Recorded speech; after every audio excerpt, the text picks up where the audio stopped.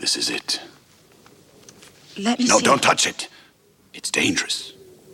It opens doors. What kind of doors? Doors to the pleasures of heaven or hell. I didn't care which. I thought I'd gone to the limits. I hadn't. The Cenobites gave me an experience beyond the limits. Pain and pleasure, indivisible.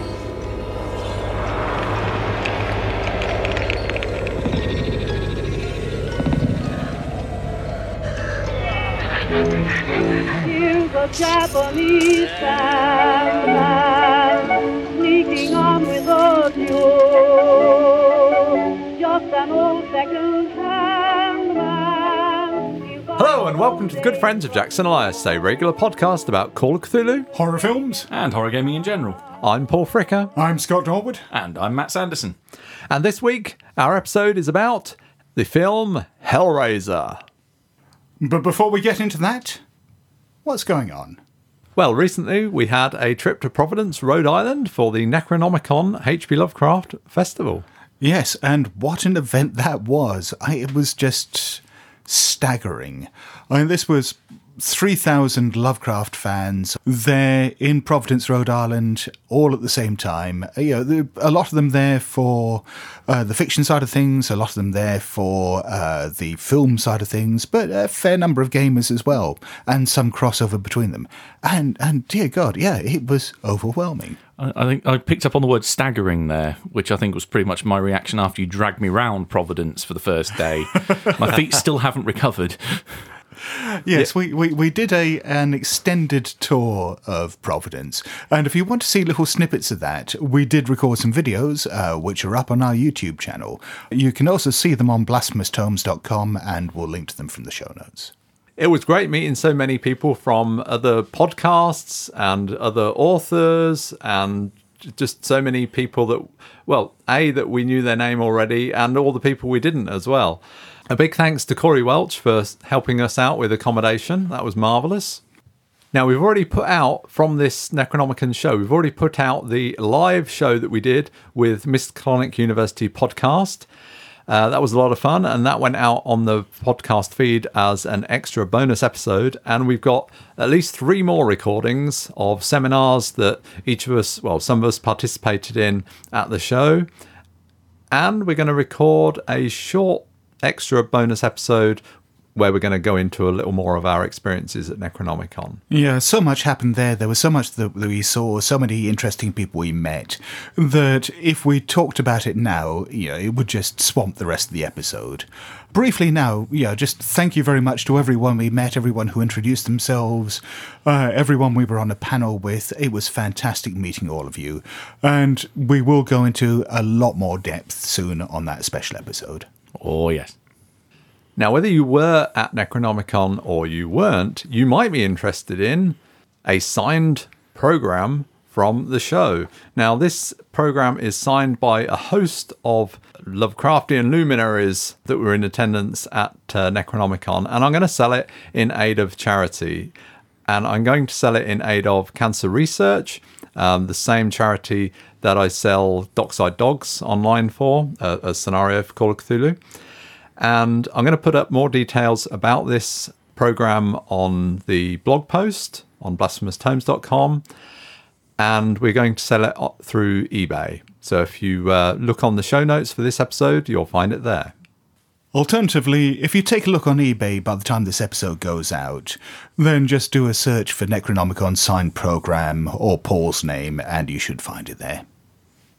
Thinking of Necronomicon and the fact that the stars were, literally in this instance, quite right with the eclipse happening one day after HPL's birthday, another conjunction happened that its Gen Con was the same weekend, curses, as Necronomicon this year. And there was this little ceremony called the Ennies, I hear, that happened there. They might as well have rebranded it the Chaosium Award ceremony this year versus the Pelgrane Award ceremony last year. But there were quite a few of the products that Chaosium won for that we all had a hand in to varying degrees. Indeed, best aid or accessory. Yep, that went to the Keeper's Screen Pack. Best art or cover. Went to the Investigator Handbook. Best cartography. Went to the Keeper's Screen Pack. So that was some fantastic work from there from Stephanie McCallie. Best electronic book. Also, Stephanie McCalley, her company Stygian Fox, got this for The Things We Leave Behind. Best production values. That was Call of Cthulhu 7th edition slipcase set. And finally, best supplement. And that went to Pulp Cthulhu. Woohoo! So yeah, we were delighted that all these products did so well, and very happy to have had whatever role we had in each one of them. So thank you to everyone who voted. And a few days after the release of this show, in Milton Keynes on the 16th of September, we have Concrete Cow. Yes, this is our semi-annual gaming convention in Milton Keynes. It's a one-day event. Costs £5 to get in. Doors open at 9 a.m. It's in the old bathhouse at Wolverton. We'll put the details in the show notes. If you haven't been along before, it's really easy to find. It's just by Wolverton Station. Alternatively, if you're driving, there's parking just outside.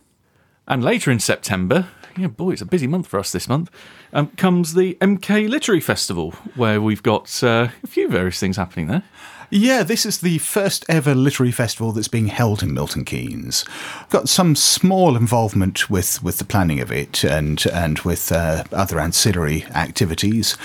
One thing that I'm doing is I'll be talking to a local fantasy author by the name of AFE Smith. She has written a number of books, the Darkhaven trilogy, which presents some sort of interesting take on fantasy with a lot of political elements in there. So I'll be discussing with her inspirations and the influence of real world politics on fantasy. That will be happening at 7 p.m. on Saturday the 23rd of September. And then on the following Monday, we're going to have a group seminar about Call of Cthulhu role-playing games and fiction at the Holiday Inn in central Milton Keynes at 7 p.m. That's free entry, so if you're around, please come along. And I think maybe we'll be able to record that, possibly put it out as a bonus episode. Yes, I believe we will. Okay. So, yes, we'll do that. We're going to be joined by Mike Mason for that as well. Again, if you can come along for that, we've been given a 3-hour slot and we're not going to talk for 3 hours. So our plan is to offer demo games afterwards to anyone who's interested. So, Matt, Hellraiser, the film, there's some themes of pain and pleasure in there, aren't there? Sounds a bit like singing. It does. But what's the next segment, Scott?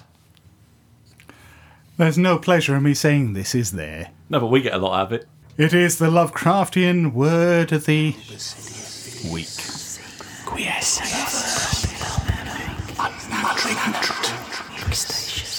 And now, the Lovecraftian word of the week.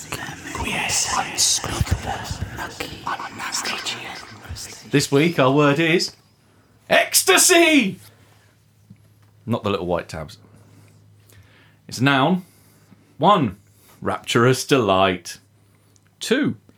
An overpowering emotion or exultation. A state of sudden, intense feeling. 3. The frenzy of poetic inspiration. 4. Mental transport or rapture from the contemplation of divine things. I'm sorry, I hardly listened to those definitions because I am now filled with mental images of Matt dancing the night away, fueled up on disco biscuits. That's the Friday night in Necronomicon, yeah? Lovecraft, with his peculiar suspicion of anything religious and his general repression, I think, used ecstasy in, shall we say, not very positive ways most of the time in his stories. Ecstasy in Lovecraft is rarely a good thing. Yeah, it's almost as if he's judging those manifestations of overwhelming joy. Thou shalt not have fun! But it's also the religious aspect of it, this idea of giving yourself over to the sublime, that I think, again, he views with some suspicion. When this happens in his story, it tends to be, blood-drenched, orgiastic affairs. It's not like the traditional view of religious transportation. It's the fact that you are driven by this ecstasy to do horror. When I think of reading H.P. Lovecraft, A Life, Joshi's book about H.P. Lovecraft, When I think of Lovecraft's expressions of ecstasy, the thing that he seemed to enjoy most and seemed to put in the most ecstatic state was returning from New York to Providence on the train. He's so overjoyed and overwhelmed with emotion at returning to his beloved hometown. And this is a journey we're going to be taking only in a week or two to Providence at time of recording. Yes, we'll see whether it transports us with the same degree of ecstasy. I imagine not, but at the same time, the anticipation of going to Necronomicon is mildly ecstatic. You know how I'm a really great traveller, I'm really engaging on such long trips. If I reply to most of your comments with a... then I'll think it's business as usual, man. I was going to say, I'm a happy dreamer. What can I say? Lovecraft uses the word ecstasy 11 times in his fiction, with 8 other times with variations such as ecstasies and ecstatic and so on. So not one of his most prolifically used words, but when it crops up, it tends to be memorable. And now let's take a look at how Lovecraft used the word ecstasy in his writings. From Beyond the Wall of Sleep. At length, after temporarily felling one of his detainers with a sudden blow, he had flung himself upon the other in a demoniac ecstasy of bloodthirstiness, shrieking fiendishly that he would jump high in the air and burn his way through anything that stopped him. And from The Hound.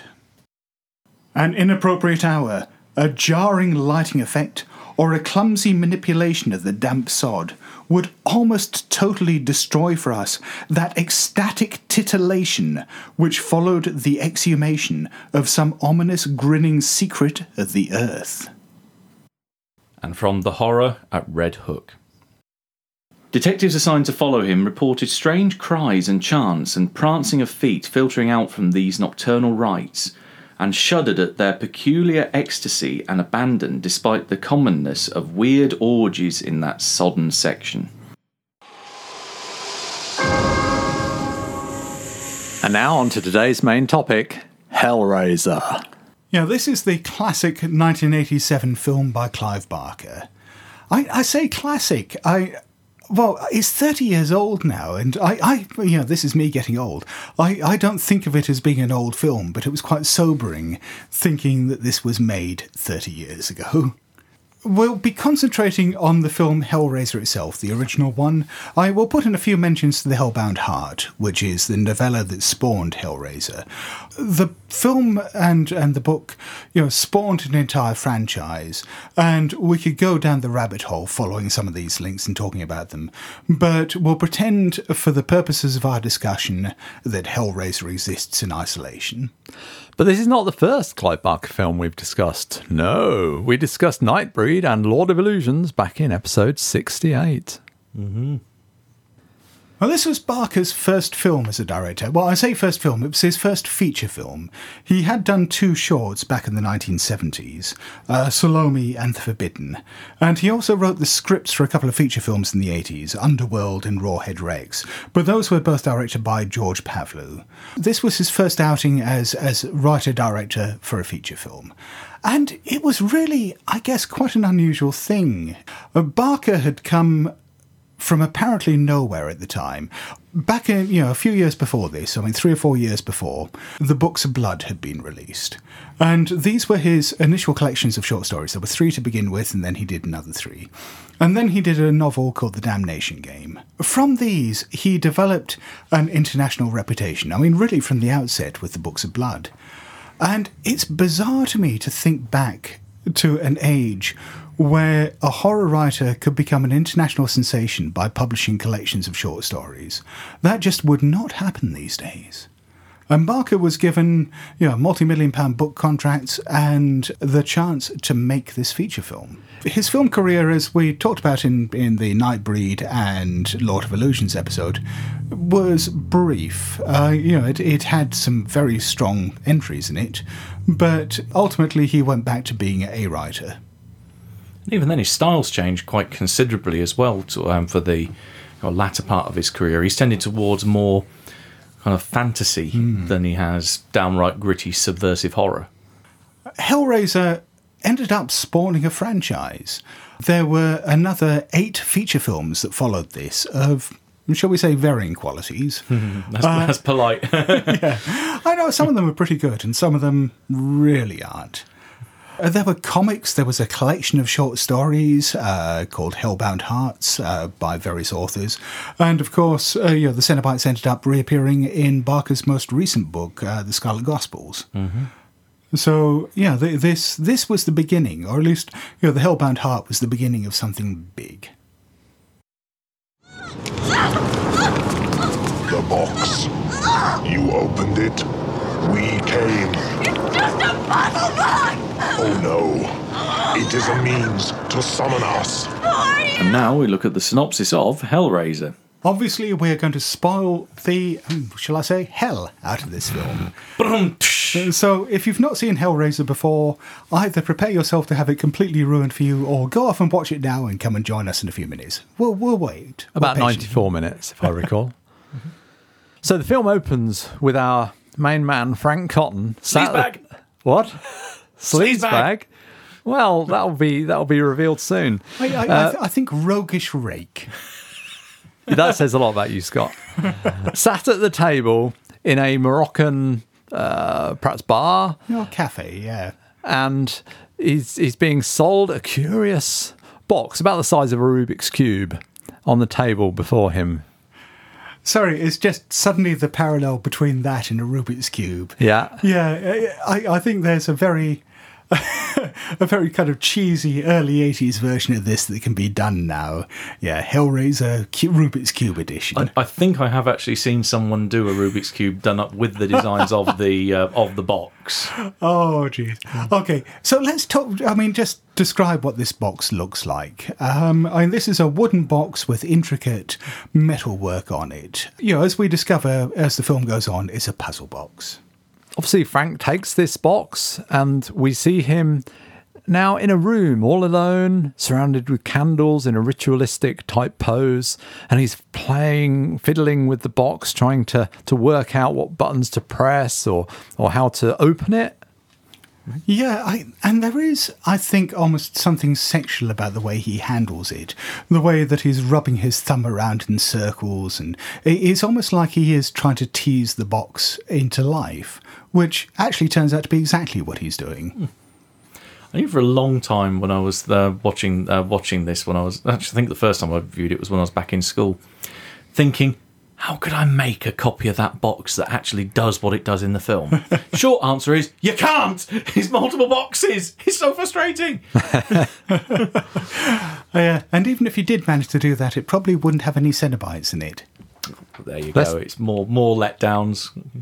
So he manages to trigger the box in some way. We see it moving, parts of it move, and strange things begin to happen. The walls seem to bleed blue light through the lath and plaster work around the walls, and then chains and hooks come out and hook into his flesh. And he is torn into pieces. Quite literally. Yeah, and we see these pieces splattered all over the ground, and we see these strange shapes walking through them, these leather-clad, pale shapes with metal things rammed into their flesh, and obvious wounds and disfigurations. You described a lot of LARPers that I know with that statement. Yeah, well, maybe Cenobites are. Yeah, maybe that's their great secret. Maybe they're just LARPing all this. But these creatures, or at least one of them in particular, this sinister-looking figure with all these nails hammered into his head, goes up and starts fishing through the pieces on the ground and starts reassembling like a jigsaw bits of Frank's face. And once he's finished this macabre little jigsaw puzzle, he gets up with the box that we've seen earlier. It lifts up into 2 parts, he twists it, he puts it back down, and there's an empty room, turned back to normal. They will make a great cleaning service. I wish I could hire these people when I have stains like that on my floor.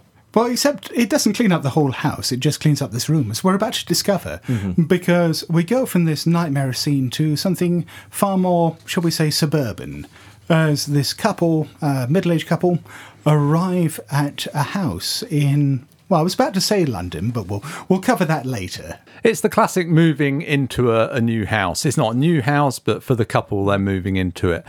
And it becomes clear that they're moving in, and through the dialogue, the couple, the man's brother, was staying in the house for a while. This man's brother, he was called Frank. Yeah, it was the old homestead is how he describes it. Yeah. So that he hasn't been there for 10 years, that he wanted to sell it years ago, but Frank never let go of it. And now that that Frank has upped and done one of his, what was the quote? Famous vanishing acts? Yes. Yeah, that he is now gone, that they think, oh, we might as well use the house for ourselves. Through this dialogue, I mean, one thing that we learn is the relationship between these people is perhaps not that healthy. We can see the fault lines to begin with. They're trying to remain amiable with each other, but it doesn't take very much conflict just in minor things for them to, suddenly grow cold to each other. Really, this is where the true horror of this film is first revealed, when the door opens and we see Julia stood there with that horrific 80s fashion and the hair.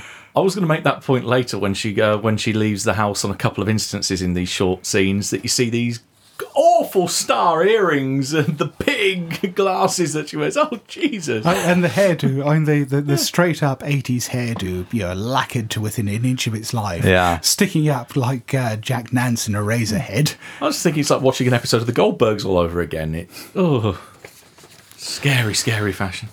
But searching around the house, they find some unpleasant things. They find rotted food, evidence that Frank had been there.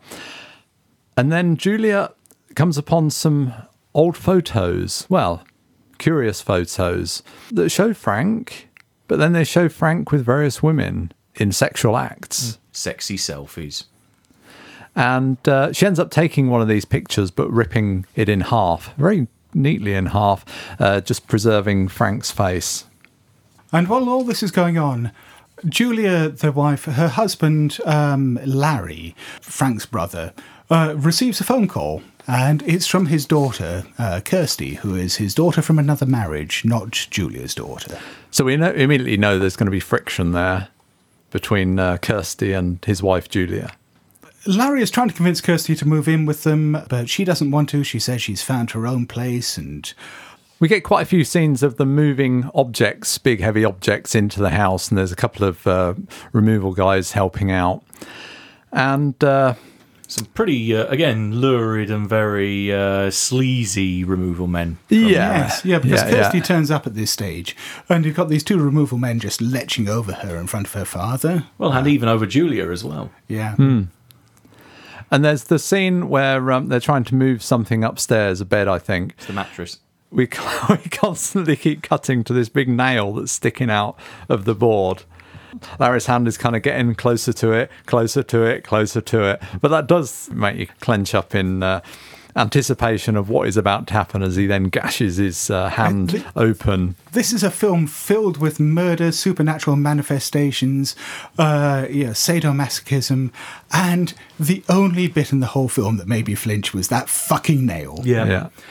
This is actually probably one of my favourite bits of the whole film, actually, given the combination of... Because at this point, Julia's gone upstairs, having found that photo, and he's reminiscing of the time when Julia marries Larry. Yeah.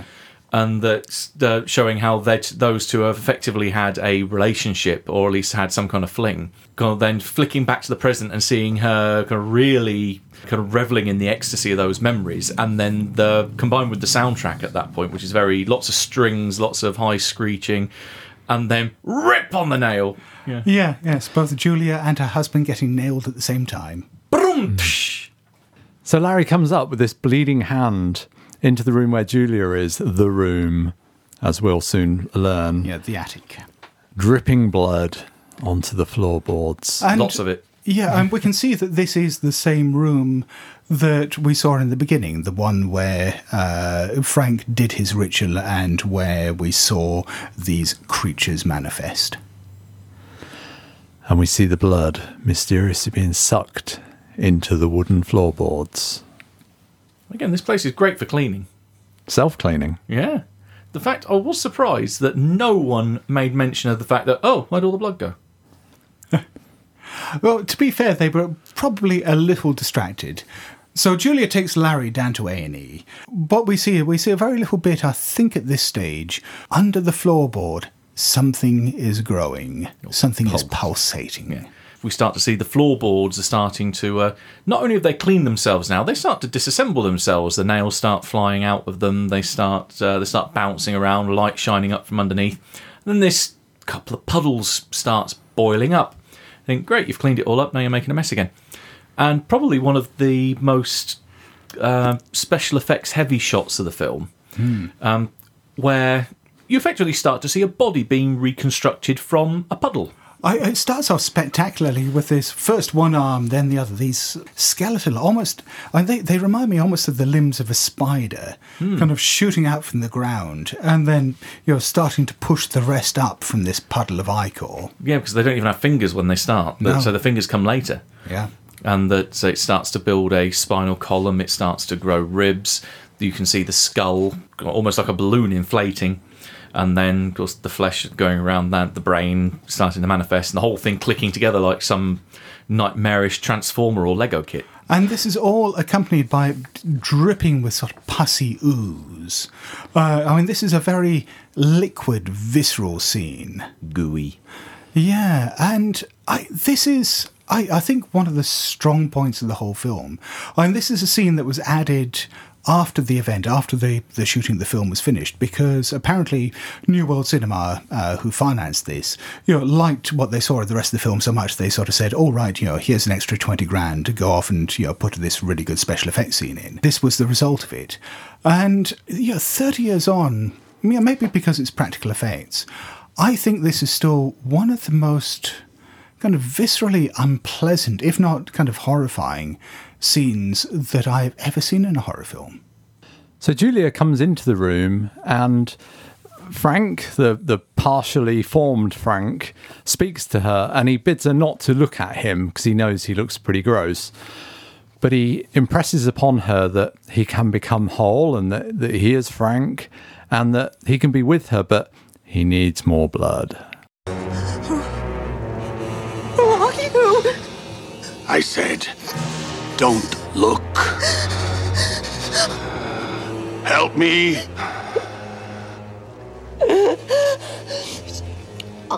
Tell me who you are. Frank.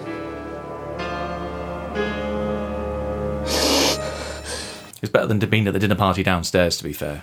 Dinner party is pretty crap, yeah. Yeah, there is the dinner party that kicks off downstairs. And, it's got a bit of, fairly lame and utterly believable dinner party conversation in there. One of the important things I suppose it does is it introduces the character of Steve, who is Kirsty's boyfriend. And I say important. Steve seems to exist in this film to be completely ineffectual. We'll probably revisit this, in the few scenes in which he appears later on. But Steve is almost this non-presence in the film is fantastic. And I think this is very deliberate to try to make Kirsty into more of a heroic character, that she is supported by this complete wet blanket of a boyfriend who does absolutely nothing of use throughout the whole bloody film. Honestly, I'll dispute that statement. He does one great thing. He puts a cigarette inside his mouth and then pulls it out again. That's about the one thing he does do. He can do. It was a cool tricks. trick. Yeah. So basically, he shoots his wad in the scene in which we see him for the first time, and after that, it's just downhill. Yeah. So Julia now seems to take on the role of being a serial killer. She goes around to bars, picking up men, bringing them back to the house, leading them upstairs into the room with no bed, and they're like, no bed? I like it on the floor. And yeah, but they don't like it with the hammer to the back of the head so much. No, that is a very specific fetish.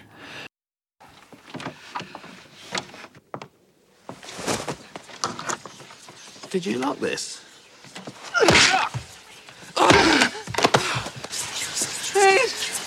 Please. So then Frank feeds on these poor unfortunates and becomes pretty much whole, except piece by piece. Except no skin. Mm-hmm. But also, Julia's transformation through all this is almost as remarkable as Frank's, in that, the first time she goes out to do this killing, that she's, very reluctant, she's quite frightened, she is repulsed when Frank pounces after she has really hesitantly whacked someone in the head with a hammer. And by the time we get to her third kill, it's not just that she's become inured to it, she is positively enjoying it. She has embraced this. She has tapped into her inner serial killer. I think it's only shown in a couple of scenes exactly what Frank does. You see these couple of shots, no more than a second or so at a time, where he's ramming his fingers as almost merged with the flesh around the back of their neck, that he seems to almost meld with them as he starts to suck them dry. Yeah, and leaves these husks behind, these sort of wet, withered mummies. So a couple of times before the climax of the film, we see this curious homeless guy with a weird stare who Kirsty encounters in random places, and I'm not really sure what to make of him. He just seems to observe her and freak her out by eating locusts in the pet shop and just being generally creepy. And the other scene we get, in between all these murders, is another scene with Kirsty where she has a dream, this sort of weird, surreal, prophetic dream. And apparently Barker shot this as his tribute to Dario Argento. Yeah, it does have a bit of an Argento feel to it. Ultimately, this scene where she sees her father, but it's not really her father anymore, is it? That his skin's all wrong and it's not sitting right on him. The consume lightning spell really didn't go well with that casting, did it? After having committed now several killings, Julia confronts Frank and says quite pointedly, "You promised me answers. In other words, give me some plot dump here. Go on, explain what the hell's going on." He explains how, in this search for pleasure and search for sensation, he learnt about this box, the puzzle box that we saw at the beginning of the film, and that by opening it, he has summoned what he refers to as Cenobites, these creatures that are able to give him the pleasure he wants, or at least what he thought he wanted. That there is no division between pain and pleasure, and that it was a complete overload for him, so much so that, I say, it tore him to pieces. But because it wasn't what he truly wanted, he now wants out. And that the blood being spilt by his brother at the beginning of the film is what's allowed him to come back. And he's saying that we have to get this done quickly. You have to commit more murders for me and do it quick because they're going to come looking for me. And it starts this urgency, this kind of countdown ticking away in the background. And then this is all going to plan until Kirsty turns up one day and sees Julia bringing a victim home. So we have another murder scene upstairs where Julia is hammering this man in the head. He seems to be quite angry about it and fighting back, so it's making a bit more noise. Kirsty basically breaks into the house, goes upstairs to investigate what all this noise is, and encounters the victim trying to flee as Frank drags him back into the room. And she goes around the corner and sees Frank. Mm-hmm. Which the first of the lines used that's repeated later in the film. "It's me, it's Uncle Frank, you remember? Come to Daddy." Come to Daddy. Oh my God. Frank at this stage basically turns on Kirsty. We don't know what his exact intention is, but it certainly seems predatory. She grabs hold of the puzzle box, which Frank has got. It's there in the attic. Just lying on the floor. Yeah, and throws it. And it smashes out the window, lands outside. Frank at this stage loses his shit. Kirsty takes the opportunity to run outside, grabbing up the puzzle box as she goes, and basically flees off down the street, before ultimately collapsing. We then see her waking up in a bed with a nurse, and it's all a bit surreal. It's actually a hospital, isn't it? But yeah, it is, apparently. She's in hospital. And the doctor comes in, and Kirsty sort of says, "Oh, you need to stay in bed and rest. And by the way, you had this curious box with you," which he puts on the laptop table. Now, yeah, I mean, it's interesting that you say, is it really a hospital? Because, it's this strange tiled room that she's in. The nurse is sitting there watching this sort of soundless loop of flowers blossoming on the television. The doctor comes in. Kirsty immediately says, I need to call my father. And instead of saying, we better get in touch with him. No, the first thing he does is hands her the puzzle cube and sort of says, maybe this will jog your memory. None of this really makes any kind of logical sense. It's either really bad writing or there is a hell of a lot more to this hospital room than it seems. So she picks up the box and starts, again, like Frank did earlier, trying to manipulate it. And she does so. And we get some great environmental effects here with the grouting between the tiles on the walls starting to glow and a flush of blood going up the IV drip. And suddenly the wall opens and there's like a passageway into hell. Into infinity. And she ends up kind of walking into it and being chased back by some monstrous thing. This is described perhaps a little more, or at least the creature is mentioned a little more in the short story, or the novella. And this is an entity called the Engineer. In the story, it does seem to be, the leader or the controller of the Cenobites. In the film, I don't know, it's just this kind of Gribbly that runs down corridors. A very ineffective Gribbly as well. It can't catch up with someone, and later on in the film can't even pass a single regular dex check. It's really shit. So then she's back in her hospital bed. She runs back to the hospital room from this corridor, and of course the Cenobites appear, and there's Pinhead, and they're going to rip her soul apart, but she manages to negotiate with them. You know that guy Frank that you used to have? You haven't got him anymore, he's out. So they're like, well, where is he? So she manages to bargain with the Cenobites that she'll give them Frank if they let her live. On a condition, though, that he says, I want to hear him confess, I must hear it from his own lips. And the Cenobites also tell Kirsty a little bit more about what they are, describing themselves as, what is it? Explorers in the furthest reaches of sensation. Explorers in the further regions of experience. Demons to some, angels to others. It was a mistake! I didn't mean to help it! It was a mistake! You can... go to hell! We can't. Not alone. You solved the box. We came. Now you must come with us. Taste our pleasures. Please, go away and leave me alone. And, this is not your usual movie monster, is it? Demons to some, angels to others. This whole scene, all the dialogue that Pinhead gets here is amazing. This is one of the most intensely quotable scenes in cinema. It was interesting, though, considering that you get so much out of the scene. I remember from watching an interview with Doug Bradley that one of the main things that Clive Barker said to him on the set when he was doing any of his portrayals of Pinhead was always, do less, do less, do less. Well, and the thing is that actually makes it all the more powerful, because if someone is in a position of true authority, they don't need to show it. Pinhead barely moves, his facial expression doesn't change much, his voice doesn't modulate much. It is this booming, intense voice, but he's not shouting, he's not really raising it. This is, is just resonant. This is a character that is used to authority. He is used to being obeyed. He is in control. He doesn't need to do anything to prove that. And that makes him all the more compelling. There is, I think, this real subconscious thing that when you see someone behave like that, it attracts your attention. So we cut back to the house, and there's Julia's at home, and Larry comes home, and Julia takes Larry up to the attic to have a look at a few things. Dun, dun, dun. And then Kirsty turns up. Well, Kirsty's got the box, hasn't she? And she's trying to track down Frank. Then she meets her father, apparently, and Julia, and they're like, oh yeah, Frank's dead.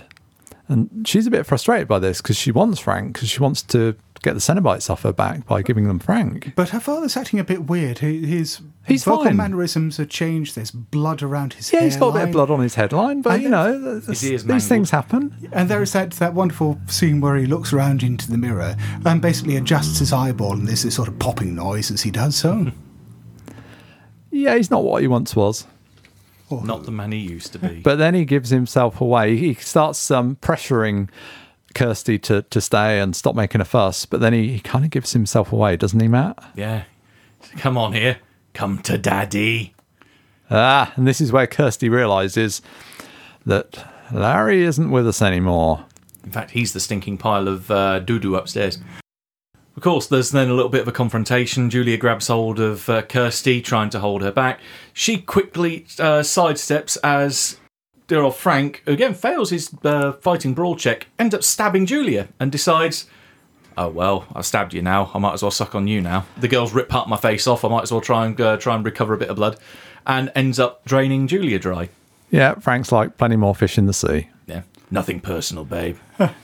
And then there's a bit of a chase scene upstairs, which involves Kirsty meeting Jesus, or at least a statue of him that falls out of a cupboard as she's trying to hide. Then stumbling over a corpse that vomits maggots down her cleavage. And has still miraculously got its eyeball intact, even though it's been up in the attic for days. The rest of it's rotting, but the eye's fine, staring. Magic, Matt. Magic. Yeah. We now have Kirsty and Frank alone in the attic with her father's dead skinned body. And, it still looks like Larry. So Kirsty is trying to get Frank to say his name, to say that he is indeed Frank, because she knows the Cenobites are listening. And indeed he, fesses up. Oh, without much prompting either. Yeah, well, he's that's proud, actually, isn't he? Yeah, I mean, that's actually almost the irony of this, that she doesn't have to trick him into it, or that he just blurts it out. Daddy! No, don't mourn him. He was dead long before we ever touched him. Bastard! Now, hush now. Everything's all right. Frank's here. Bastard! Your dear old Uncle Frank.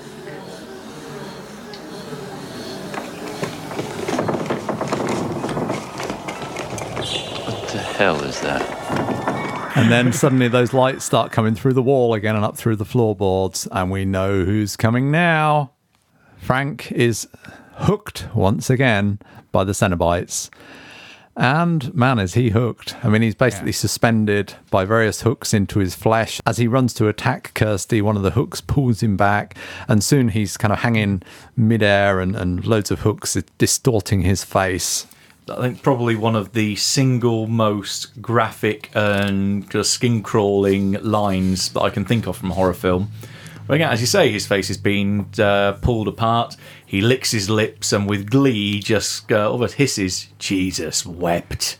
Which apparently was improvised by Andrew Robinson, that Clive Barker actually scripted it, that he told Kirsty, fuck you or something like that. And no, instead Frank decides to quote the single shortest verse from the Bible.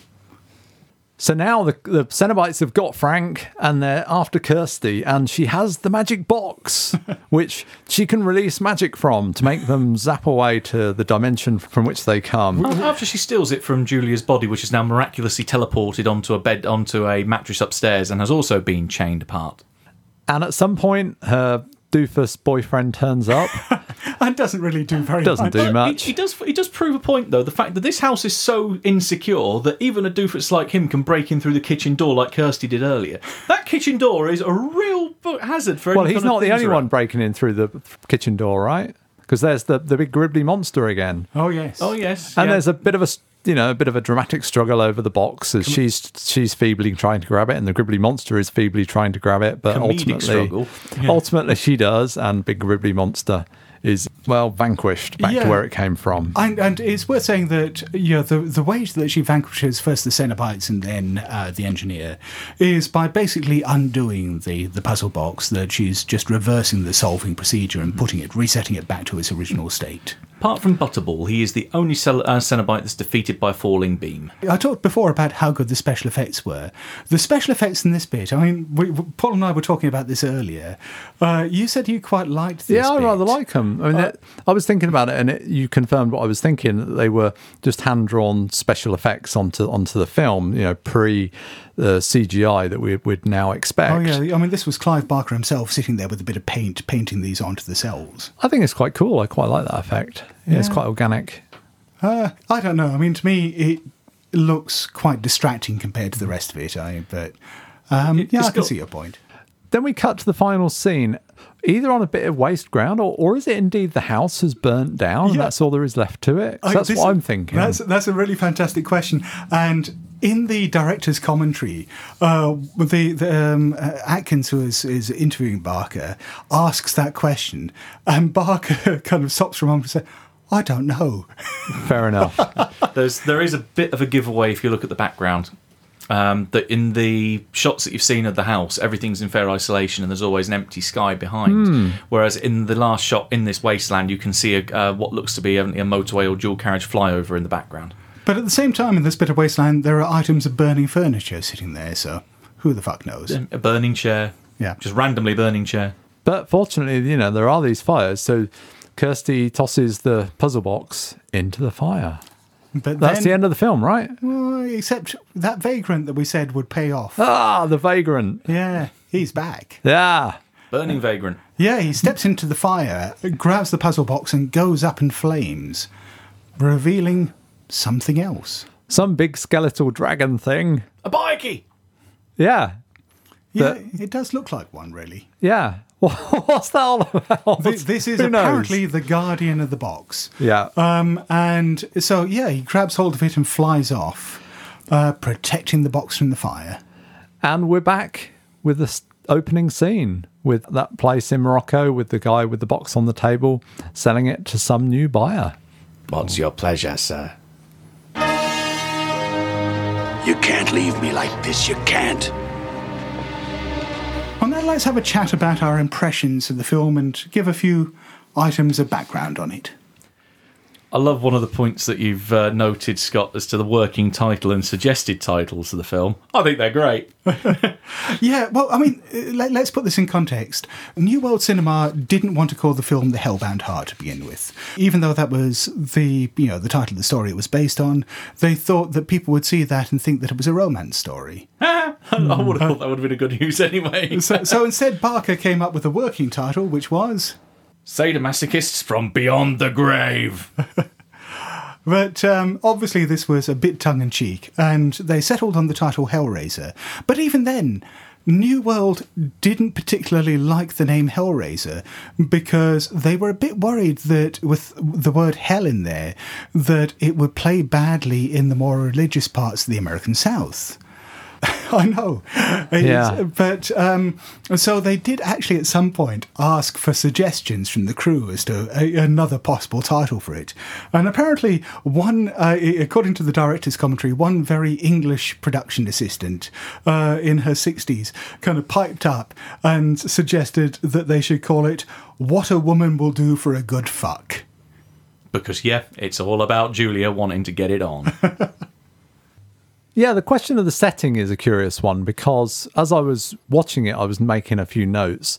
And that opening scene, after the opening scene, we cut to the house and I jotted down in my notes, cut to London, and then very quickly kind of scrubbed that out and said nope, because it does appear like a very stereotypical British house.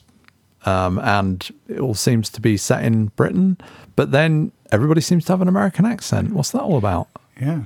And yes, the answer is that the film was shot in London, shot on location, and the story is set in London. The film started out that way, But apparently, going back to what we were saying about New World, worrying about how the film would play in rural America, another thing that they insisted upon was redubbing the voices of all the British actors, or all the British supporting actors, with American accents, because they thought this would make it more palatable to an American audience.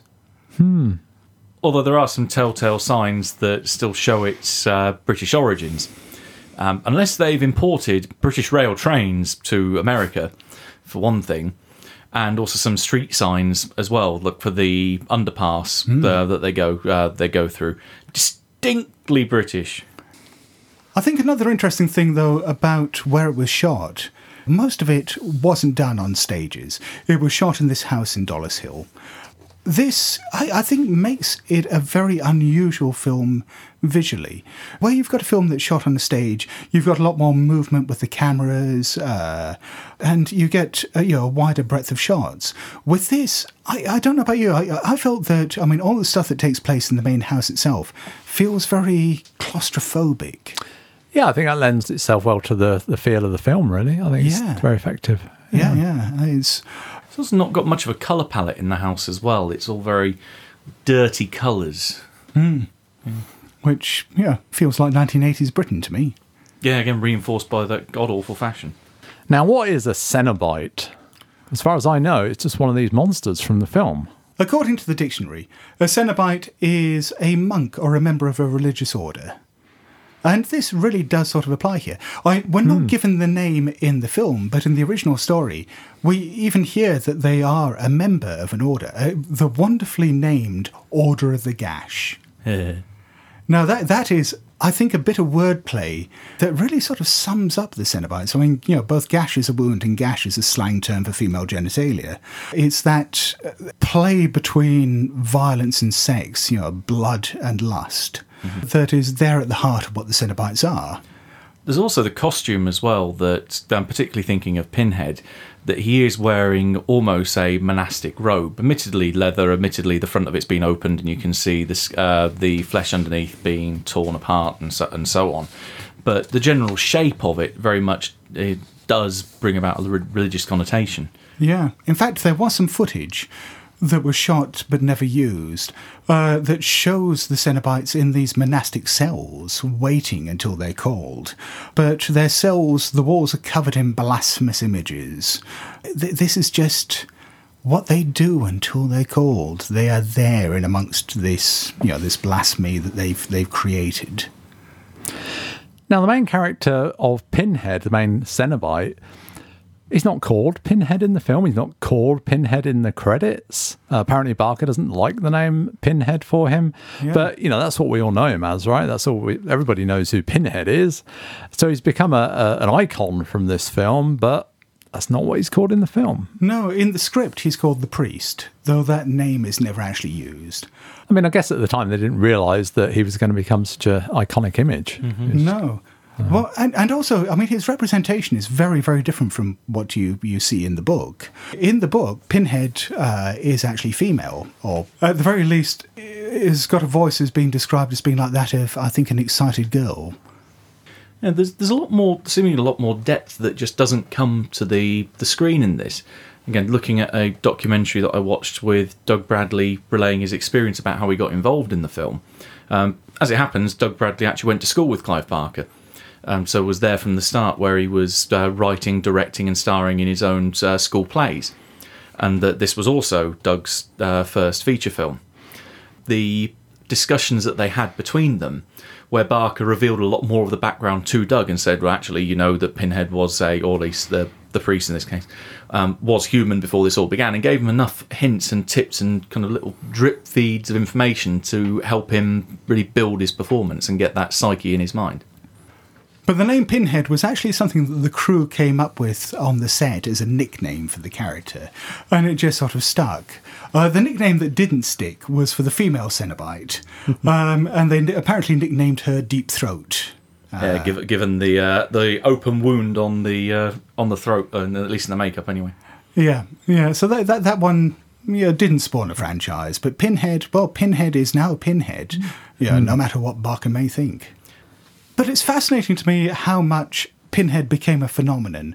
That, the Cenobites were not the star of this film. They were a plot device. And the popularity of them took Barker and Bradley by surprise. Bradley didn't even want to play Pinhead in the first place. He wanted to play one of the moving men because he thought that would be better for his career because people would be able to see his face. Huh. But I mean, they are the stars of the show, really. I mean, the rest of it is fairly mundane, except for Frank, who is half the film is kind of a gooey, half-formed, monstrous character. But he's just kind of a bloody human mess, really.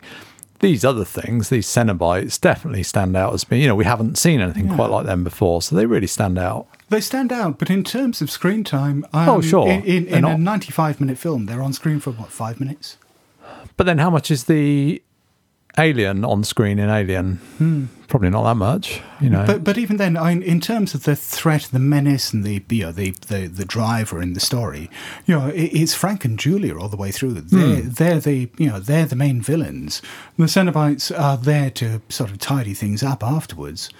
We were talking earlier, it strikes me that there's almost a parallel in the way this franchise developed to Friday the 13th. It's maybe not quite as extreme, but in Friday the 13th, Jason Voorhees is the iconic killer throughout the franchise, but he's only there in the last 10 seconds or so of the film. He's not actually the murderer in the first film. Spoilers!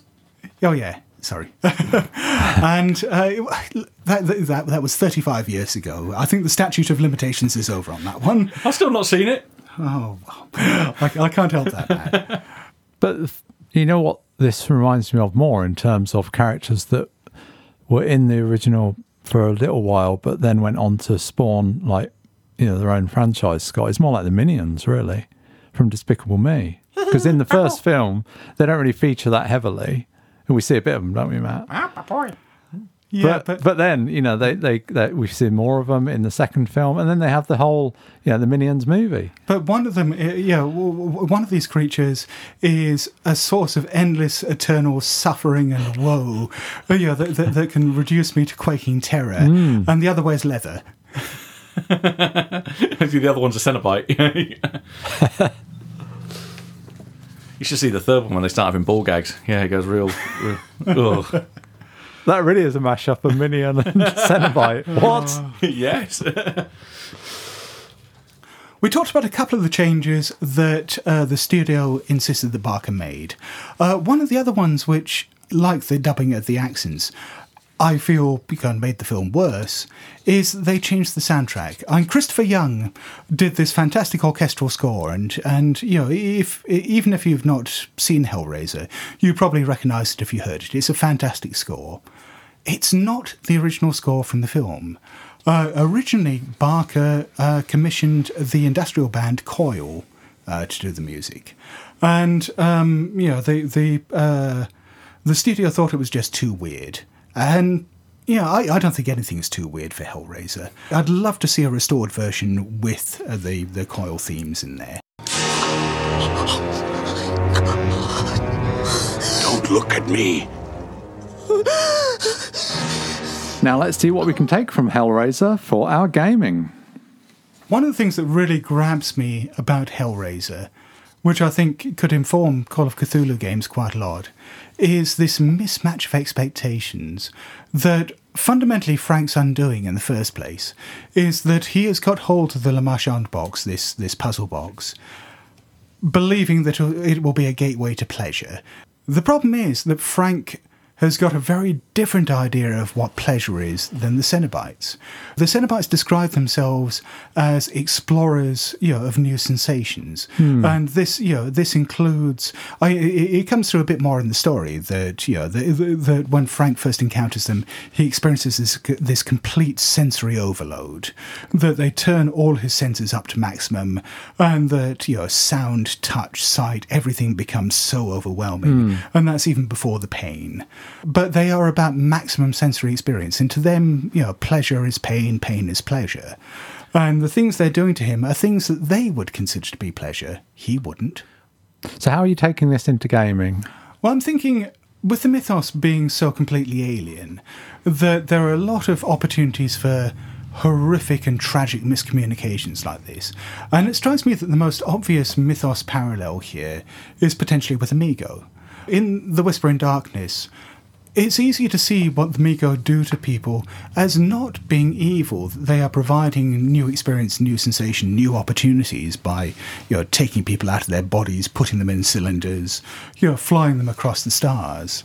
If you extrapolate from that, what else is there, in terms of surgery and modification that the Mi-Go could do to a human being that they might consider to be benign, interesting, something that the person would not object to, that, the subject, as a human being with different perspectives, would find unutterably fucking terrifying? We have such sights to show you. But first we must remove your brain, put it in a canister, and then make sure we've got the right attachment plugged in at the time. But then you will see some things. I mean, one of the things that struck me watching this was Frank, in his sort of proto state, he's almost like a ghoul come vampire, but he's this decrepit sort of half-formed thing that regenerates as he consumes human beings. But he doesn't stay in that state. It regenerates him. So it's very different to our vampire or ghoul. But imagine having a vampire or ghoul in your game that if they don't feed, they quickly kind of disintegrate and become this horrific thing. But as they feed, they become more and more and more human. But then obviously they have to get human skin to wrap themselves in. That's a pretty cool monster right there. If you wanted to bring the horror even more to the players, that, one or more of the players is affected by something that requires them to do this. Are they willing to let their bodies decay and fall apart, or are they willing to spill the blood of others in order to make themselves whole? Roll on that sand loss. The other thing that he reminded me of, taking this back to Lovecraft, was Joseph Curwen from The Case of Charles Dexter Ward. Because you had this relative, albeit an ancestor in this case rather than a brother, who, comes back from the dead and steals the identity of one of the central characters, pretending to be them. That is exactly what Frank does in this. It strikes me that, using the essential salts and all the, horrible stuff from The Case of Charles Dexter Ward, you could do a very Lovecraftian version of Hellraiser. Now, we saw, as Frank was coming back, it's only Julia that's seen him.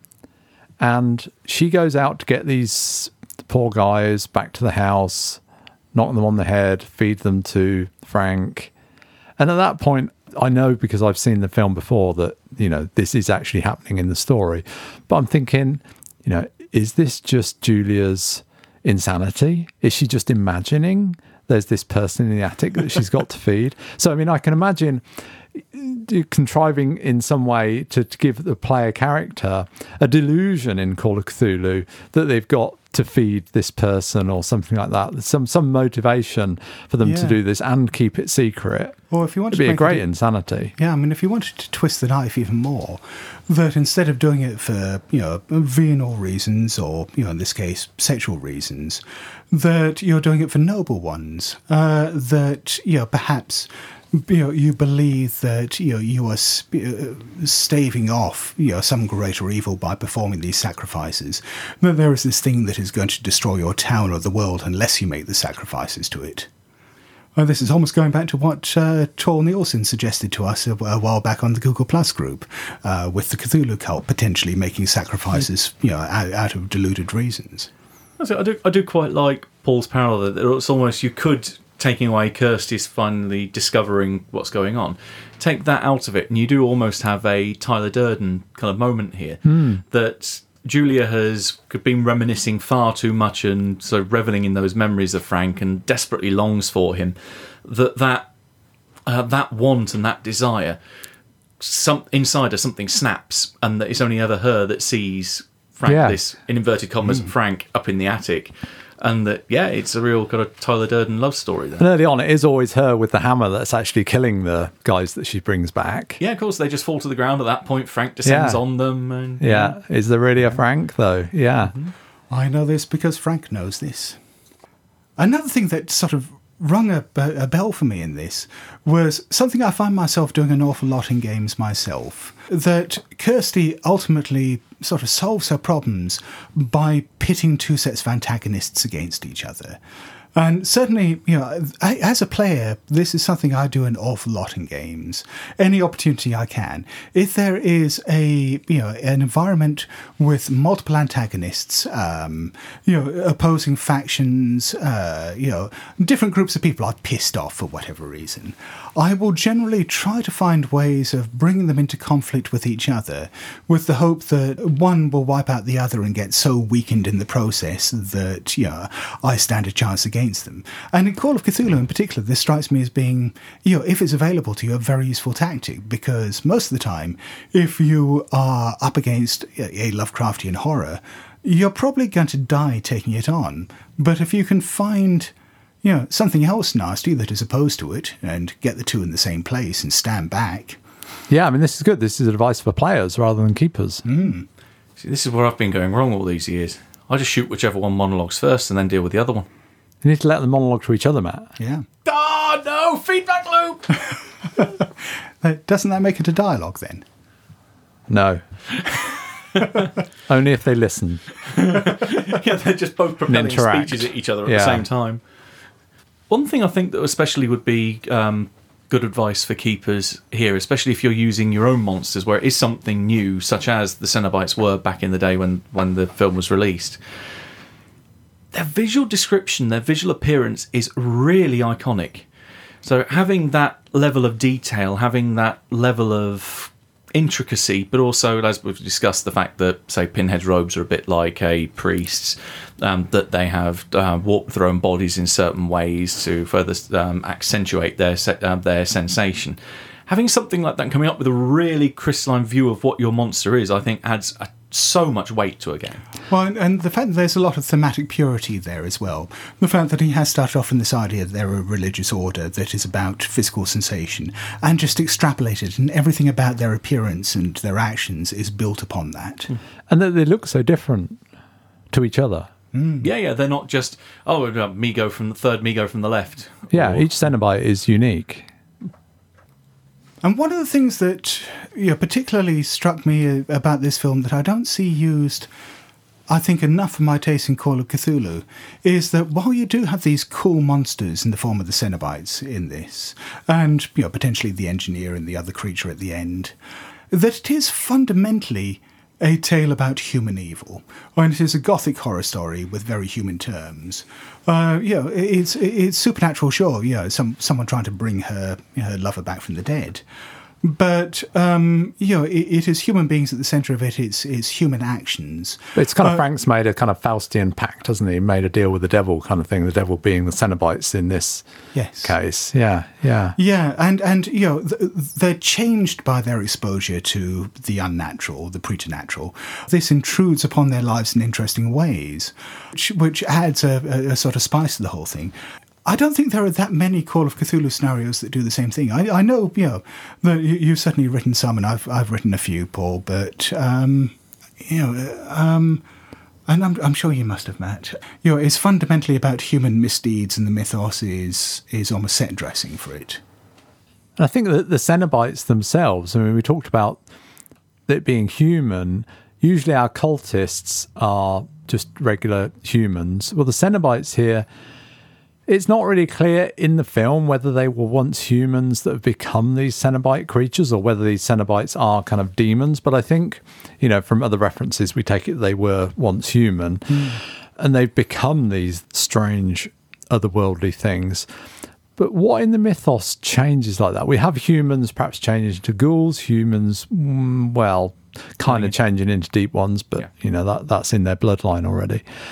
But something by one's volition that one can become other than human and not just like learn a few spells or just get some sort of weird little talent, but actually become virtually a mythos entity. The only other example I can think of is Through the Gates of the Silver Key, where Randolph Carter meets the Ancient Ones. That the rumour is that they have passed through the ultimate gate and ascended to this position of almost godhood.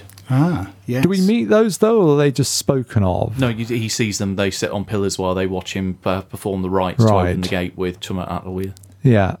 But it'd be nice to have some of that, more in the games, I think, because often in our games, we have these very big monstrous things, Starspawn and Dimensional Shamblers and so on. Then we have some human scale things like Deep Ones and Ghouls and so on. But to have things that were once human, I think that's a pretty strong theme to have in the game. I think because they're more, they're more human, I guess. So if you wanted to, for example, create a cult that, maybe wasn't directly based on the Cenobites, but inspired by that, these people who have learnt knowledge, have sought out something greater than themselves, and have been lifted outside perhaps normal space and time, have become something more than human. How would you go about, using something like that in a game? I think figuring out what they were pursuing to start with, what their agenda was when they what path they went down. I mean, the Cenobites have kind of gone down the pain and pleasure route. Doesn't necessarily have to be that. It could be something else. But that kind of informs how they then relate to and interact with humans afterwards, doesn't it? I'd be fairly careful on the power level involved. Thinking of the example about the Ancient Ones, the ones that have ascended to this kind of godhood state. I'd almost see, I think, the line that you've used in Cult before, where we had, I think it was actually my PC in your game ended up taking a place of a lictor, being very much transformed in that. The line you used was, yes, I'm a vengeful god. That almost, you have someone who's got that kind of power level, doesn't want to share it with some other peon that rises up to that level, so you might even use one of these as a MacGuffin to try and stop another NPC trying to do the same thing. We really don't know what power level the Cenobites have got, do we? They talk big talk, and they come through the walls. And, once you've kind of made a pact with them, that seems pretty binding, and they're able to sort of capture Frank with these strange hooks that come out of nowhere. But beyond that, what powers do they have? Do we know? That's a question that is answered in a sequel. Okay, but, let's base it just on this film. It's fairly undefined, isn't it? Yeah. How will they stand up against shotguns and dynamite? That's the key question, yeah. Well, a beam took one of them out. A what did? A beam, the falling beam that took out Butterball. Yeah. Yeah. I'm thinking about, if I was doing a mythos cult along these lines, obviously, the Cenobites, like you say, use pleasure and pain, so we'd leave that aside. If I were doing a motivation that would be horrifying within the context of the mythos, I'd probably choose the pursuit of knowledge. That in itself, learning everything there is to know about the universe. We know in Call of Cthulhu, through the Cthulhu Mythos skill, that is the most dangerous thing you can do. There are these, perhaps people who, they're not worshipping any particular god or anything like that, but it's an order, maybe even another monastic order, that has just gathered enough information together that they are now beyond human concerns in that way that Zero's Hand cultists are, but have also been, transformed by this, are outside space and time. And, what they want to do is share that knowledge. That perhaps, they leave hints in books, leave, marginal notes and stuff like that. And every now and then, it's almost like, the idea in the Call of Cthulhu about the terror of piecing together the wrong bits of information, that they are leaving their own puzzles, these little notes that, the wrong scholar eventually will just piece together. And then they'll get an offer they might not be able to refuse. What about the box? So we've got this fairly enigmatic thing. There's this box that is a puzzle box.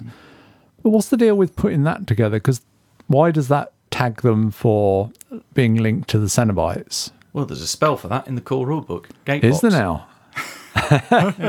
Is it a gate box then, Seriously, do you think? it's called Gatebox. Yeah, but do you think the Hellraiser box is a gate box? Even down to the line of, you open the box, we came. Okay. It's pretty much that is you spending your magic point, activating the box with a power roll, and boom, there they are. Because I was going to ask, how would you use a box like that in the game? Because in the on screen or in the book, it's easy enough to kind of portray it and the characters pouring over it and make that dramatic. But in play, you give it to a PC. What do they then do? Just making a roll seems a bit bland. The almost facetious way I can see them is that they instead almost use it like it's a small circular disc, half white, half red, and they say, "Pinhead, I choose you." It's suddenly that they throw a Gribbly into a situation that they really don't want to be involved in that combat. But I mean, as far as implementing it in the first place is concerned, I think a lot of that comes down to narration. That you say, all right, yes, you find this box or this this puzzle of whatever description. It's something that happens over a long period of time, and you have to make the right preparations. And let's think about Frank in that opening scene. This is more explicit in the story that it's not just the candles around him, but he's put offerings of flowers out and the hearts of doves and blood and stuff like that. He's masturbated and left his semen across the ground, which becomes fairly integral in bringing him back. We learned that in the book, right? But not in the film. That's why I was referring to the book. These are all things that perhaps in mechanical terms you're doing to give yourself bonus dice. Well, I'm not even sure. Would you want to... If the player character gets the box and says, I want to sort of figure it out and open it, and you know that means the Cenobites are going to come, would you really ask for a roll here? Because... why would you want to stop them? You wouldn't roll to stop them. You'd roll for the circumstances, how much control they had over the situation. And if you think about it, almost in terms of medieval magic, you've got all those implications, to come in a pleasing form and stuff like that, where the summoner is trying to control the summoning as much as possible. And it's like that with this, that it's sort of yes, come, but you're not immediately going to take me away or tear me into bits. That we're coming to talk, to share knowledge. There is a direct example that I can think of that pretty much uses the same Lamant box overtone. That is a puzzle, but not obviously a box. It's in a box, but it's not a box. And that's from Cult. Of course, a game that draws a lot of its imagery and tone from films such as this. In the Purgatory sourcebook, the book that deals with the Nephirites, which are, you can pretty much say Nephirite, Cenobite in the same sentence and not be too far apart, that there is a jigsaw puzzle, which that when you start putting it together, as you discovered in a game of Cult that I recently ran at the Milton Keynes Club, that I gave people a role for those that tried to put it together to try and basically stop themselves from going through and completing the puzzle. Because when you complete the puzzle, you find it's actually yourself sitting down in a room in Purgatory finishing this jigsaw puzzle. And lo and behold, you've then got a Nephirite that's in the puzzle stood before you, ready to go, new plaything. And say, it is a trap, essentially. I don't know, having a jigsaw just doesn't seem right, though, somehow. that just smacks of, oh my God, we're missing a piece. Let's all look down the side of the sofa, see if it's there. Start off with the edges. I've got loads of blue to do. It's all sky. Oh, my God. I was going to make some facetious comment there about how you could then extend that to all sorts of children's toys. And then I thought, actually, how nightmarish that is. That, if you have a game of hungry hippos that summons Cenobites, how fucked up is that going to be? How much is that going to ruin your family holiday? There's a brilliant image I saw online of someone that sat down almost with a kind of hippos anonymous meeting where there's a speech bubble above one of these hippos that's just shrugging its shoulders going, I don't know, I'm just not even hungry, but as soon as I see those balls, I just can't stop myself. The good friends of Jackson Elias now have a Patreon page. Think of it as an electronic donation box to help with the running costs of the show. The podcast will remain free and donations are entirely voluntary. Follow the Patreon link on blasphemoustomes.com. Thanks for listening. Well, it is that time in the episode once again when we thank the wonderful, generous people who have given us money via Patreon. The money that you pledge to us pays for all our running costs. There are costs associated with putting out a podcast in terms of bandwidth, hosting, redeveloping the website, which is something we're doing at the moment, buying the occasional new bit of equipment. And the money that you give us pays for all that very nicely. So thank you all very much to each and every one of you. Starting off at the $1 level, well, who do we have, Paul? We have backing from the Esoteric Order of Role Players, who are an actual play podcast who record various games, including quite a bit of World of Darkness material. Sounds very cool. Hey. Well, thank you very much. Indeed, thank you very much. And we'll include a link to them on the show notes. We shall. And we have a former backer returning to the fold, which is something we always like to hear. Thank you very much to Ron Fricky. You did tell us how to pronounce your name when you backed us before, and I'm hoping I remember it right, and, well, I think I have. If not, it's all Scott's fault. But anyway, thank you very much, Ron. Thank you, Ron. And next up, we have a good friend that we met over at Necronomicon, Tim McGonigal, who also had some very good recommendations at that Korean restaurant we went to in New York. The blogie was wonderful.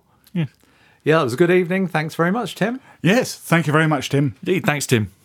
And now we're moving up to the $3 level. And we want to say a big thank you to Jonathan Meadows. Yes, thank you very much, Jonathan. Indeed. Cheers, Jonathan. Yes, cheers. Cheers. And thank you and cheers to Hewan Longman. Again, I hope I'm pronouncing your name right. So, yes, thank you and cheers. Indeed. Cheers, Ewan. Cheers, Hewan. At the $5 level, which means... Oh, God. We don't just thank them, we sing to them. Wondrous songs. One day we're going to go knock on the door from some kind of false advertising complaint commission or something that says, what are you doing calling this singing? Hey, we wouldn't be top of the list for that, surely. Have you heard modern music? He did modern sounds. It's not like shaking fist. It's not like it was in the 70s, is it, Paul? It's not. No, damn it. So our first thanks goes out to Jared Tibbs. Yes, thank you very much, Jared. Indeed, thank you, Jared. I'm slowly beginning to realise what it feels like to be a Cenobite now, inflicting pain and suffering on people who want it. We have such thanks to give you. Jared Tibbs. Come to Jackson.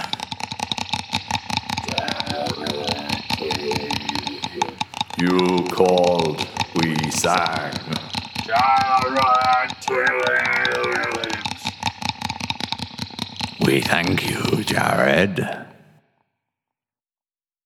Also, kind of a double whammy of thanks this time round goes out to Gerald Carla, who previously was backing us at the $3 level and for some insane sadistic reason has decided to up his pledge to $5. So thank you very much, Gerald. I think that's more masochistic considering what we're about to do to his name. So thank you, Gerald. Thank you, Gerald. Oh, boy. Carla. Gerald! Gerald Carla! Gerald! Gerald Carla!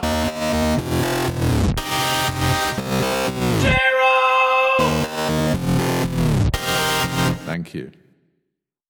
Now let's take a look at some of the comments we've received online about previous episodes and reviews. So we've had a new iTunes review. Yes, from Trev Shane or TRV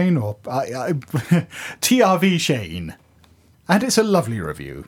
He says, having come to the good friends of Jackson Elias about a year ago, I have consistently enjoyed it. It is one of only 4 podcasts I regularly listen to.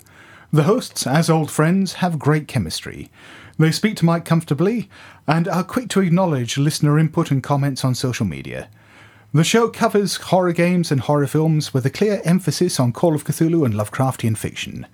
The topics each week range from a study of a story and using it in gaming, to a breakdown of a film, to gaming tips and techniques. Even if you aren't a horror gamer or Call of Cthulhu gamer, you can find a lot of useful content to bring to any game, or work of fiction if you're an author. If you are a Call of Cthulhu keeper, there is more here than you will ever be able to use. This show remains one of my favourites and I am happy to support them on Patreon. I cannot recommend the podcast enough. Well, thank you very much, Shane. That's wonderful. Yeah, indeed. Many thanks. Yeah, thank you. You know, I am curious as to the listeners, you listeners out there who perhaps aren't gamers. Is our appeal broad enough to extend beyond the gaming community? Because even when we're doing stories and films, we tend to focus on the gaming aspects of them. I know we've got at least one listener who's contacted us who isn't. If there are more of you out there, we'd love to hear from you and hear what it is that you find interesting in the show, just so we can make sure we cater to you as well as everyone else. Of course, we always like to receive the reviews and read them out, so if anyone else has got any reviews they wish to make, please, by all means, go up on iTunes and leave us some comments. We've included comments from all sorts of different sources on this segment before, but we have never until now included a YouTube comment. But we had one from Luca Ambrogiani, who commented on the little video that we shot at The Complete Strategist in New York. And Luca says, I got most of my Call of Cthulhu books from The Complete Strategist, but I had no idea you guys were there last August. Imagine my surprise when I opened up my brand new copy of Pulp Cthulhu and found your 3 signatures. Way to make a fan happy. Yeah, it was a pleasure to meet some people there and sign some books. And yeah, we did also sign a bunch of books on the shelf. A shitload of books, I think, more unsuspecting buyers to find. I think we did only sign books that we'd been involved with. I just opened anything. Just sign that. Yeah.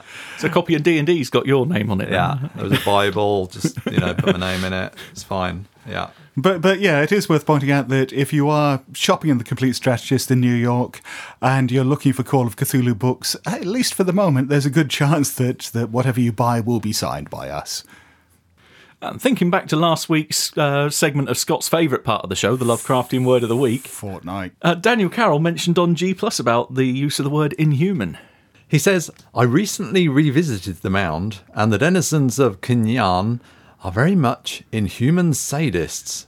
Not only do they torture and mutilate their captives, they even reanimate them once they die, so they can continue doing so.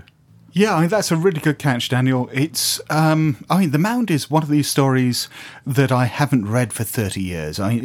It's the Lovecraft revisions and collaborations in particular that, I'm now very, very foggy on. The Mound in particular is one that I think I recently suggested to Matt and Paul that we visit on an upcoming episode because of its ties to the Call of Cthulhu. I think we probably will end up talking about that one quite soon. Also, over on our Google Plus community, we have a message from Dirk the Dice. Yes, this is relating to our discussion about pace. And he says, my crisis came following a day-long session when I was a player, and the GM allowed digressions, indulgences, and languors on the detailed economics of waste management. He was meticulous about the adherence to rules. I was bored stiff. All the players were having fun. They were having fun developing their characters. They were having fun paying attention to the detail. I realised that I was unable to deliver that kind of fun. It's just not within my range. I'd get impatient with it. It was a blind spot in my style. Does that mean that there are certain player itches that I'll never scratch? That gave me an immediate flashback to the starting session of Heaven and Earth at the MKRPG Club, this long block. I threw in a comment about the fact that the town of Potter's Lake had a tomato shortage. Insert half an hour of the players looking up on their iPhones what the rates of buying tomatoes by the thousand were imported from California in 2005, and then scaling that up for inflation to compare to the modern day, and working out how many tomatoes you'd need to feed a town of 20,000. For God's sake, you don't need that kind of minutia. But logistics, Matt, logistics. You've got to consider these things. It's my day job. I don't want that at the game table. Yeah, come on. Matt, can I point out that I think it was the first time I ran Lamentations of the Flame Princess for you, Robin, Shauna and Louisa. You sat there for something like half an hour trying to work out the economics of dog smuggling. What? Yeah, that you'd look through the price lists in Lamentations and worked out that dogs were worth a lot more in the city than they were in the country, whereas the spears and staves, I can't remember which way round it was. Again, there were price differentials the other way round, and that you worked out that sod all this adventuring lark. We can make a lot of money. Yeah, you can make money taking dogs one way, selling them, buying. Spears, knocking the tips off the spears, turning them into staves, and then selling them in the other direction. This is why dungeoneering died out, because just like the capitalist system allows people to make a living without going down into dungeons and shit like that. So basically, this is where we went wrong. Yeah, so really, we need to create a new Marxist dungeoneering role-playing game, don't we? I think we do. Yeah. Kobolds and capitalists or something. With a K. Yeah. And I suddenly have the idea for my second scenario that I've been trying to struggle with to run at Concrete Cow. Hey. But if you need us, we'll tear your soul apart. And in conclusion, what are our overall thoughts about Hellraiser? Well, given this film is now 30 years old, I came back to it, not having watched it, I think, since the 80s or maybe very early 90s, a long time ago. You know, I was kind of excited to watch it again, but in the back of my mind, I was thinking, you know, it's probably going to be a bit of a disappointment. Is this going to be another Event Horizon? Yeah, I kind of did wonder that. But it was great. Yeah. I mean, it was a bit dated in places. I mean, the fashions are dated, but you kind of have to expect that. And the mood kind of halfway through was, you know, sometimes a little bit not as gripping. But in the final few scenes, I was totally hooked on it. And the whole thing with the Cenobites was still really good. And yeah, I thought it hung together really well. Yeah, I was very, very pleasantly surprised at how much I still enjoyed it. It's got rough edges. Barker was very inexperienced as a filmmaker when he made this Shows in Places. But I think it always did, right? Yeah, yes, but I don't know. Maybe because I'm older and I've seen a lot more films since then, you know, it was even more obvious. None of that did anything to ruin the film for me. The story is still so strong, the images in it are so powerful that, yeah, I found almost no aspect of it that I disliked. What do you make of it, Matt? I quite enjoyed it, but I've seen the second film a lot more times than the first one. And while the first one, its main strength is that it is very much a human drama, which, say, I haven't seen it admittedly for a long time before I watched it recently. And I think I appreciated it a lot more this time round than I did on subsequent viewings because of, say, that emotional depth to it in places. But I still prefer what comes next. Right, I must rewatch the sequel. I think I've watched one or two of them, but yeah, there are so many. The third one's god-awful, but the second one I loved just because of its imagery. I mean, there's a lot of stuff in that film that's really influenced me in a lot of how I put description in games. And this time I found it a lot easier to watch because I can remember the first time or two watching it, you know, back in the late 80s, it being a pretty scary film, a really gruesome, really disturbing film, and almost kind of watch through your fingers kind of film. Whereas now, yeah, I mean, that stuff is still well done, but I didn't find it had the same impact on me, but I guess that's just me. Yeah, attitudes have changed an awful lot in the last 30 years. When this film came out, I mean, it's difficult to remember now, but this was really quite a transgressive film. The open use of kind of sadomasochistic imagery, the body modification and so on, these were things that we didn't talk about as much in the 80s. I mean, you know, body modification and scarification and, you know, hell, even large-scale piercings were not that common then. Yeah, hell, I remember I got my ear pierced in 1983, 84, and you know, no one else I knew at the time, no other men had a pierced ear, and I used to get really weird looks just for having an earring in my left ear. And this was, that was only, 3 years before this was made. The world has changed an awful lot since then. I think that probably added to the horror at the time, but then, you know, we look at them now and it's not like we see people walking around with nails hammered into their skull. So it's still pretty extreme by any measure, even though, you know, there is more body modification and tattooing and piercings are, you know, a fairly everyday thing now. I think I would take that any day over that god-awful fashion of Julia's. Yeah, that's the real shock right there, yeah. It still strikes me as being such a bizarre thing, though, that something that was, you know, fairly transgressive at the time, you know, ended up becoming a part of pop culture that, you know, Pinhead in particular has become so iconic that you get bobblehead dolls and stuff like that. And it's like, you know, cuddly Cthulhu's and so on, that you had this figure of nightmare. Well, more than that, this figure of sexual nightmare that is now almost safe enough to be a children's toy. I'm going to have to track down a plush Pinhead now.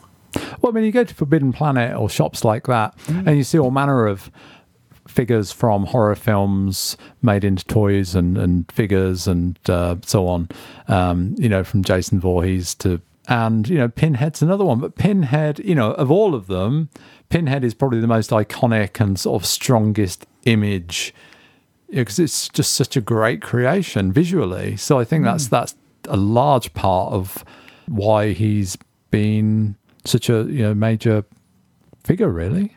Go on, you said about his sexuality coming across. I don't think Pinhead's sexuality comes across very strongly in the film. I think so, yeah. I mean, the leather and the piercings and the fact that this is all about the pursuit of sensation.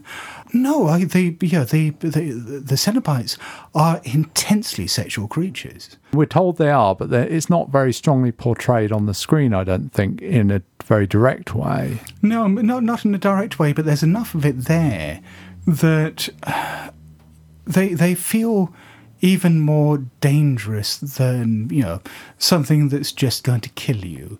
There's a bit in the director's commentary for Hellraiser, where it's actually Ashley Lawrence talking about it, where she says for her first audition that she went along, she met Clive Barker, and she did for her audition the scene in which there's the revelation about Frank having stolen her father's skin, and it's sort of right. You're there with your uncle. He's wearing your father's skin. He wants to kill you and fuck you, probably in that order. Go. There's that aspect of the film. There's the intense sensation aspect to the Cenobites. This is not a safe film. This is, if you give it any thought at all, a really sort of dangerous, disturbing film in a way that, most blood-soaked horrors aren't. We almost got an even more extreme version of that. Unfortunately, it never came about. Pasquale Largier, who made Martyrs, was supposed to be doing a remake of Hellraiser back in 2010, which he was going to set in the gay S&M scene. And he wanted to make it a very, very serious kind of sexual film, and the studio basically took one look at it and said, "Nah, fuck this shit," because they decided they wanted a PG-13 version of it that would play well with teens. So more plush Cenobites. Yeah, and I think this sort of sums up the conflict that's there between the pop culture acceptance of Hellraiser and what it really is under all that. But I think Hellraiser, as we have it, if it would come out today, I don't think you'd have to edit it very much to get it into a 15 under UK certification.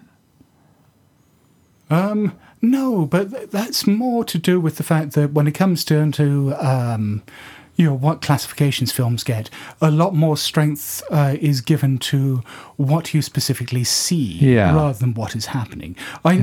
Stuff can get 15 or 18 certificates just for the themes and the content. And I think if you did, if you dialed Hellraiser up to 11 these days, you could certainly get an 18 without spilling a drop of blood in it. Okay, well, that's it for today. So it's a good night from me. Cheerio from me. And farewell from me.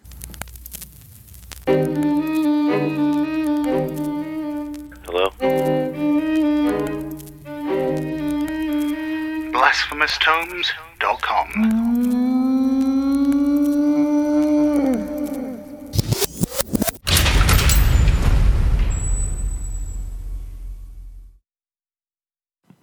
We'll tear your ears apart. Pain and pleasure. No, wait, just pain.